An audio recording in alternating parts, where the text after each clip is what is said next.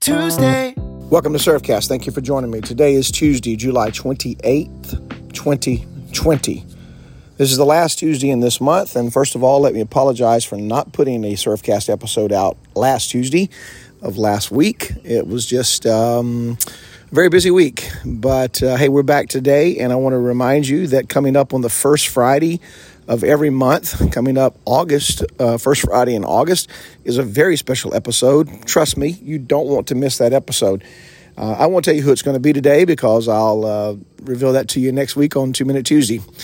All right, early this morning I went out and I took some pictures of the sunrise, and man, just what an incredible view. Over the last 2 weeks, I've had summer honor students at Lee University, and I've been encouraging them and challenging them to own the morning. You know, as an old guy, I recognize the value of the mornings, but too often people miss that opportunity.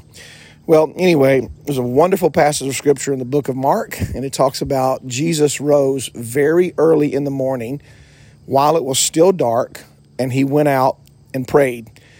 So I want to encourage you. I want to encourage you today to take on the discipline of the morning. Now, I understand that a lot of people are night people and they work at night, and you know, their morning is kind of their sleep time. I get all of that.